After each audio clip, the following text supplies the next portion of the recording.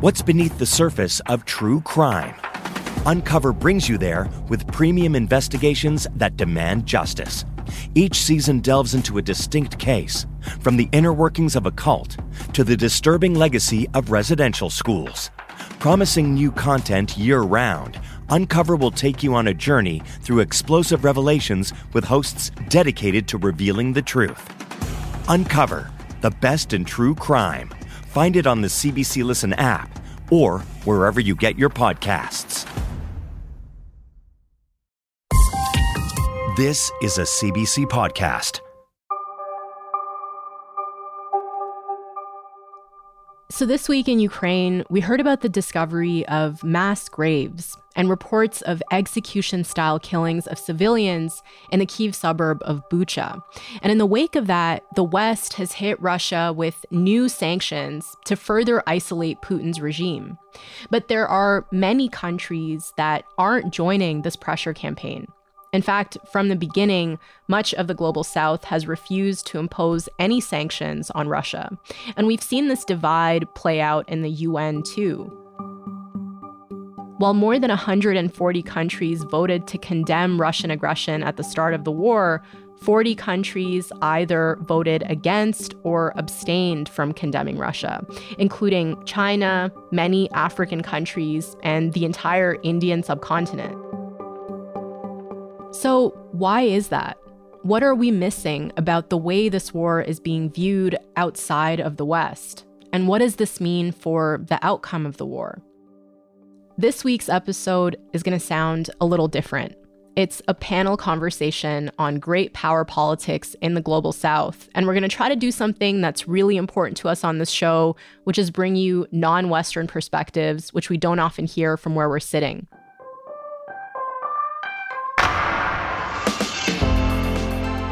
I'm talking to two experts, Swapna Kona Nayudu. She's an associate professor at the Harvard University Asia Center. She's based in Singapore, and she's an expert in Indian political thought and its foreign policy during the Cold War. And Chidochashe Nyere. He's a professor at the Institute of Pan-African Thought and Conversation at the University of Johannesburg. I'm Tamara Kendacker, and you're listening to Nothing is Foreign.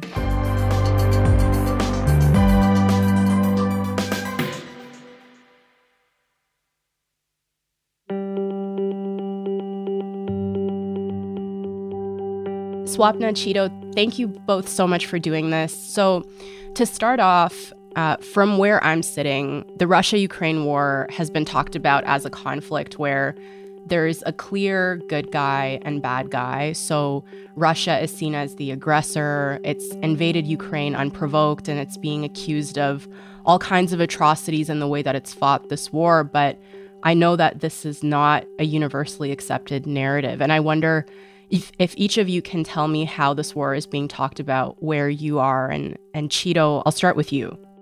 So the war in Ukraine, the offensive by Russia, the way it has been perceived from my end, is really just one of those many wars. There are many wars that Africa is fighting. There are many wars that South Africa is also fighting. Economic wars, information wars, military wars, hunger and poverty. To some degree, these are wars that are being fought by Africans in Africa and in other spaces. And so there is that indifference, if you like. Mm-hmm. And I want to get to that, but it's also interesting that South Africa's president, Ramaphosa, has blamed NATO. The war could have been avoided if NATO had heeded the warnings from amongst its own leaders and officials over the years that its eastward expansion would lead to greater, not less, instability in the region. Which isn't a widely accepted perspective here. Is that a mainstream view in Africa, that the West had a role to play in bringing about this war?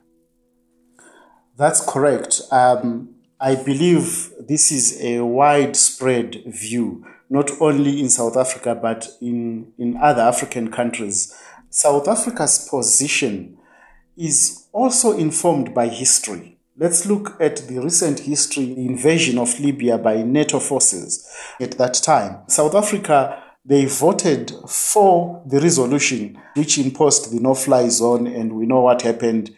Right. For people who may not remember what happened, this is the U.S.-led NATO campaign to establish a no-fly zone in Libya in 2011, which really weakened the Gaddafi regime, ended with Gaddafi being killed, and helped rebels there to victory and left the country very unstable as rival militias started fighting for power. And that history, you're saying, is probably informing the South African perspective here.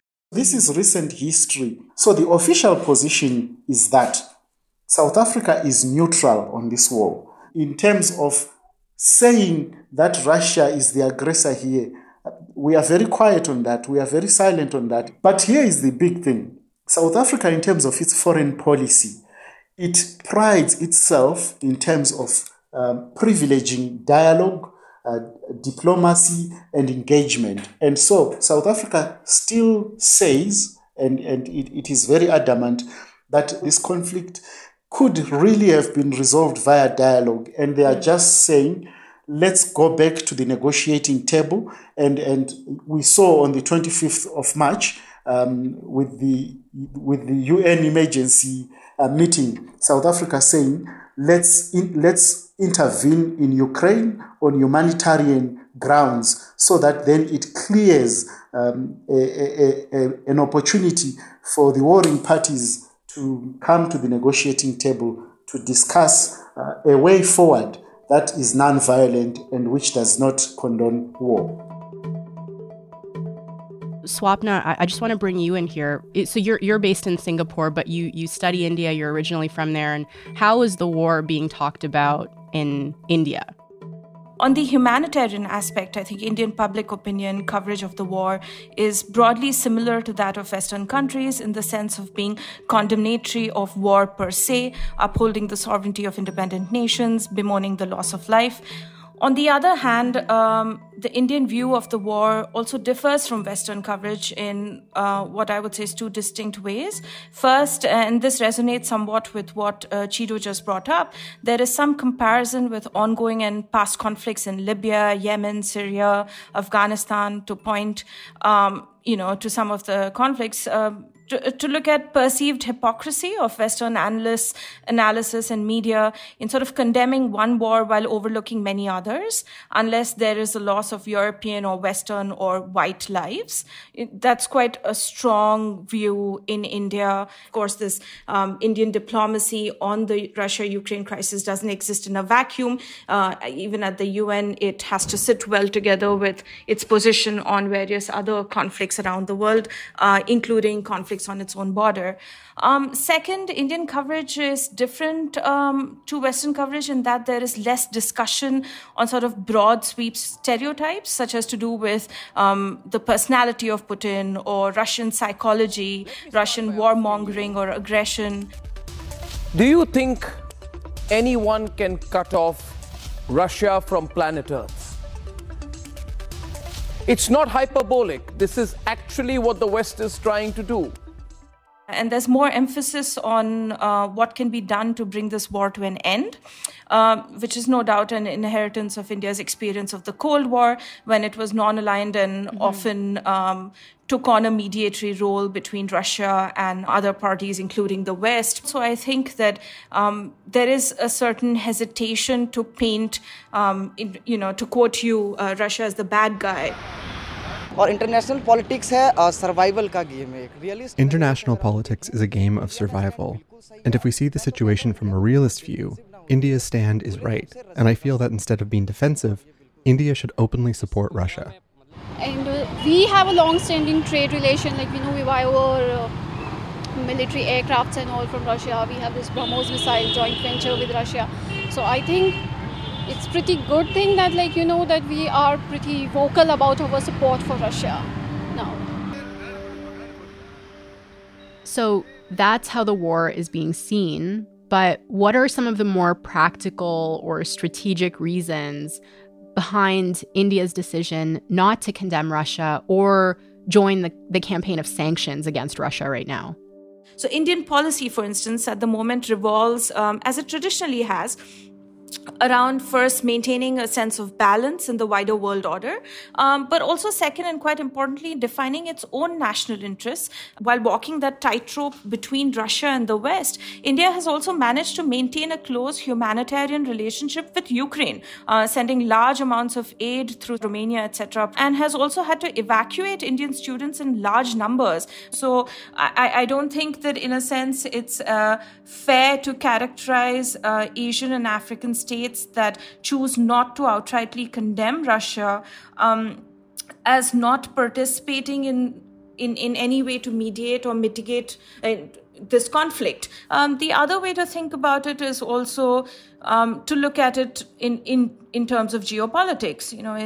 As it was during the Cold War, when India was non-aligned between the two blocs, India has a robust relationship with Russia, but it's also part of the Quad, which is short for a quadrilateral security dialogue, which is a grouping between Australia, Japan, the US, and India on matters relating to the Indo-Pacific. So the Chinese have in fact called the Quad an Asian NATO. So India has so far been able to have its point of view understood by members of the Quad as well as by Russia, which sort of appreciates India's hesitation to outrightly condemn its actions, but also the Western Bloc, who understand that India has its own geopolitical factors. One of those geopolitical factors is India's border issues with China. This is over several pieces of territory along the border between China and India in the Himalayas. There was a clash there between Chinese and Indian troops in 2020. 20 people died, and since then, there have been 15 rounds of talks between the two countries, but not much progress. And India is looking at closer security cooperation with the US through Quad, but right now, it gets around 85% of its weapons from Russia. India got submarines, aircraft carriers, rifles, all kind of military aid from the Soviet Union. That continues under Russia. 23% of Russia's military export is to India, more than 50%. In recent weeks, India has also been buying discounted oil from Russia. Meanwhile, the Chinese government has also been towing a careful line on the war. And like with India, both Russia and the West are trying to get them on side. So far, China's avoided criticizing Russia or joining the sanctions campaign. But rather than voting to condemn Russian aggression at the UN, it abstained. If this war were to bring Russia closer to China, that would imminently be dangerous for India given its own border disputes. India cannot risk alienating Russia, losing that relationship to China. Neither would it want to antagonize the West. So it's important to realize that the independence of nations to behave in this sort of autonomous way in the international system doesn't in any way indicate their failure to respond to a crisis in an ethical or committed way.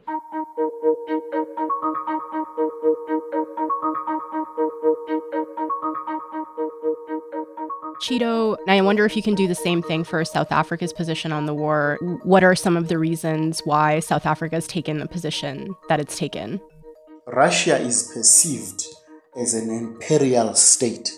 So too is the narrative from the US. They are all imperialists, so there is no better imperialism.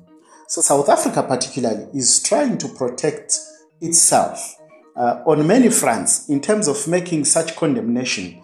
If you make that sort of condemnation, it has to be followed up by action, right? And that kind of action, South Africa is not ready. They do not necessarily have the budgets for that. Secondly, they do not necessarily have the infrastructure and the structures to do that. So these are huge limitations on South Africa for it to make such condemnatory statements where they know there is no way to follow up in terms of maybe imposing sanctions. But then again, that does not necessarily mean we all agree with what is going on. South Africa is really pushing for, and Africa, in fact, in terms of the African Union's position, is dialogue, because As somebody was just saying in an earlier conference today, where two elephants fight, it is the grass that suffers. And it's quite true. These big players, when they fight amongst themselves, it has a very negative impact on small countries such as South Africa and Africa, if you like. Right. And one of the ways that this is being felt is the massive impact on food supply chains around the world. So Russia and Ukraine are big producers of wheat and fertilizer, and the war and the sanctions have caused issues with the supply chain, and the prices of both of these things have gone up. So how is that playing into African countries' positions on this war? So the impacts are quite palpable. In terms of cooking oil, for instance, there are reports in South Africa that some areas in South Africa, this has become a scarce resource, and therefore it escalates the price. So too in Tunisia. So we saw in March, there were protests that resemble the Arab Spring protests in Tunisia. And at the core of those protests were the socio-economic conditions. When Tunisians had their Arab Spring, they called for work, freedom, national dignity. Aspirations that, 10 years on, still feel so out of reach for many, as they now watch the fate of their fragile democracy unfold. And if you draw parallels from what happened in 2010 at the Arab Spring protests in that country, basic food sources were at the center of those protests. We are seeing a return of that even here in South Africa. We are bracing ourselves for a fuel price hike. It impacts on transportation, it impacts on energy sources, it impacts on food itself. It is a crisis. Yes, it's in the geopolitical space of Europe, but it's beginning to affect all of us. Mm-hmm. Swapna, is this a consideration in the South Asian context, the rising food and oil prices? Yes, absolutely. I think there's some forecasts for how in the coming months, from corn to edible oil, India will face shortages if the war goes on. But also, because India is primarily an agricultural country, poor availability of fertilizers seems to be another big issue that will be coming up, which may have an adverse impact on rice, cotton, and other crops and their cultivation in India. So this is considered to be quite a big issue.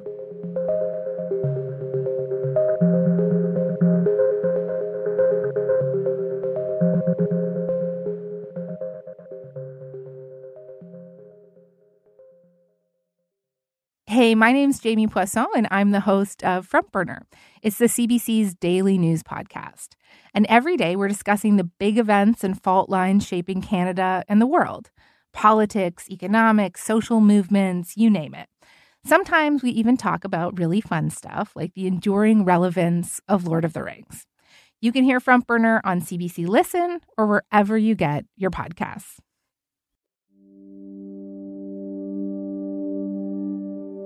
Russia has historical ties with both Africa and India, and there's a lot of residual goodwill there. And I wonder if you could each refresh our memories on those histories just very briefly and tell us how they might be playing into the perceptions of this war and the positions that both of your countries have taken now. Swapna, do you maybe want to go first?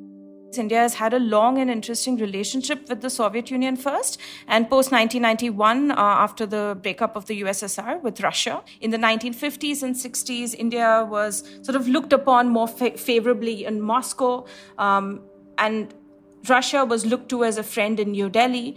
In 1971, a lot of these sort of currents culminated in a treaty of friendship and cooperation with Russia. So a bit of context about this treaty. It's important because this alliance between India and the Soviet Union in 1971 played a big role in helping Bangladesh win its liberation war against Pakistan, which was being helped by the US. And it represents a significant shift from India's non-alignment position during the Cold War.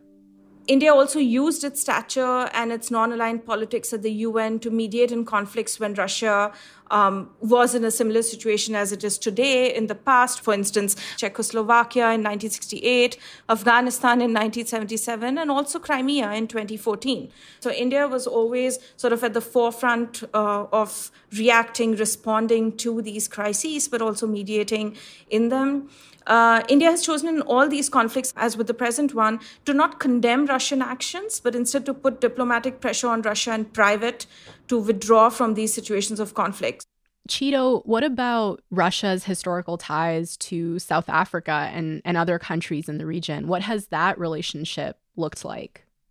So Russia has always supported guerrilla movements, if you like. Broadly speaking, the struggle for independence from colonial regimes. Mm-hmm. So because of that relationship, many African countries still have very good relations with Russia, particularly because they perceive Russia as a friend that really was there when they most needed support. And to some extent, there are also sections of the population that still believe that the Ukraine-Russia war is a continuation of that Cold War by other means. Here's South Africa's ambassador to the UN. Africa has experienced its fair share of these proxy wars and their destructive outcomes. We therefore empathize with the people of Ukraine who find themselves caught up in a conflict not of their making. But here's the thing. It only was natural for the African countries that got independence during the Cold War to be non-aligned. So when we speak about the non-aligned movement, it was really a necessity, particularly for African countries and other countries in the global south, because we all know it was an ideological war between the US and the USSR. The non-aligned movement was a necessary vehicle for African countries because when we were incorporated into the international arena, we were not economically viable. So we depended a lot on other superpowers. We depended on big players such as Russia and China, those players that could lend a hand in terms of finding Africa's position between those two superpowers who were fighting. So Russia and Africa, they go way before the dawn of independence. Do you think we're seeing something similar now emerging with this conflict? Yes, it's quite obvious. I think this war in Ukraine shows that the security architecture of Europe has collapsed. This crisis, this conflict started way back in 2014. And there have been warnings about this particular result.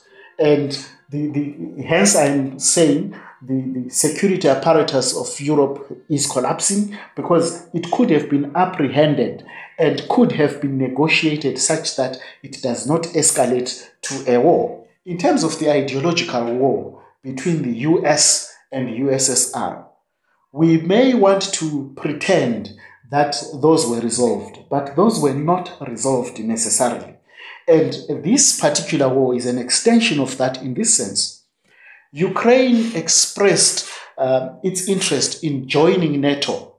So, if you like, when we now want to bring issues of morality on a fundamentally immoral act, all we can do is to condemn the war. In terms of the positions that people may have, being neutral as a position does not necessarily mean you agree with either party. Mm-hmm.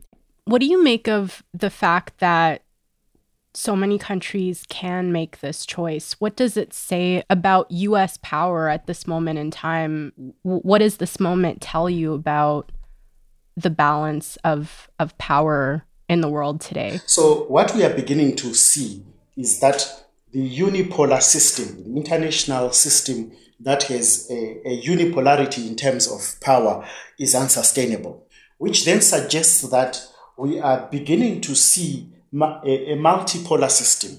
states in the non-aligned movement, they've sort of given a uniform response, right? A uniform response in the sense that they do not openly condemn the atrocities that Russia has caused. But if you also look at other regional groupings or ideological groupings, and may I just bring in the BRICS consortium here, which is Brazil, Russia, India, China, and South Africa.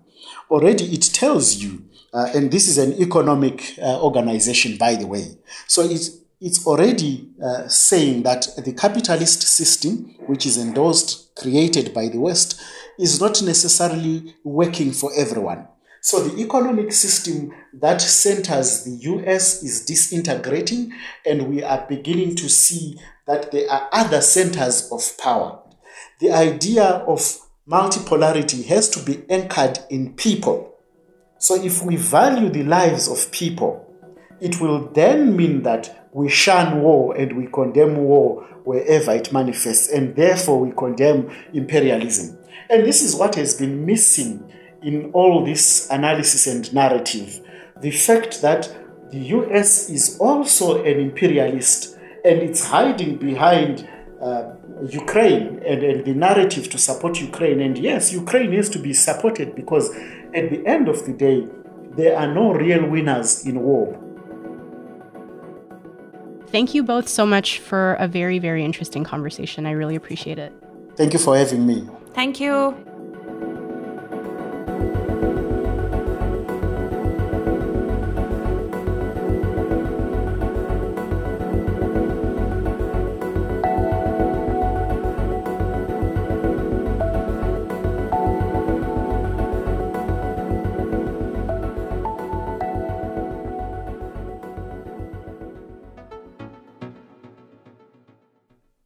All right, that's all for this week.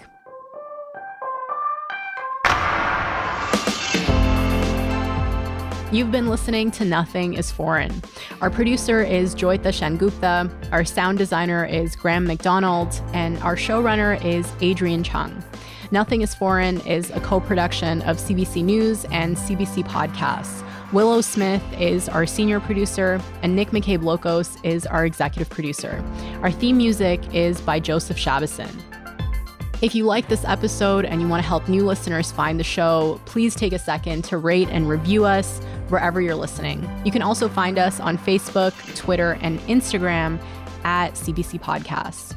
I'm Tamara Kandaker. Thank you so much for listening, and I will talk to you back here next week.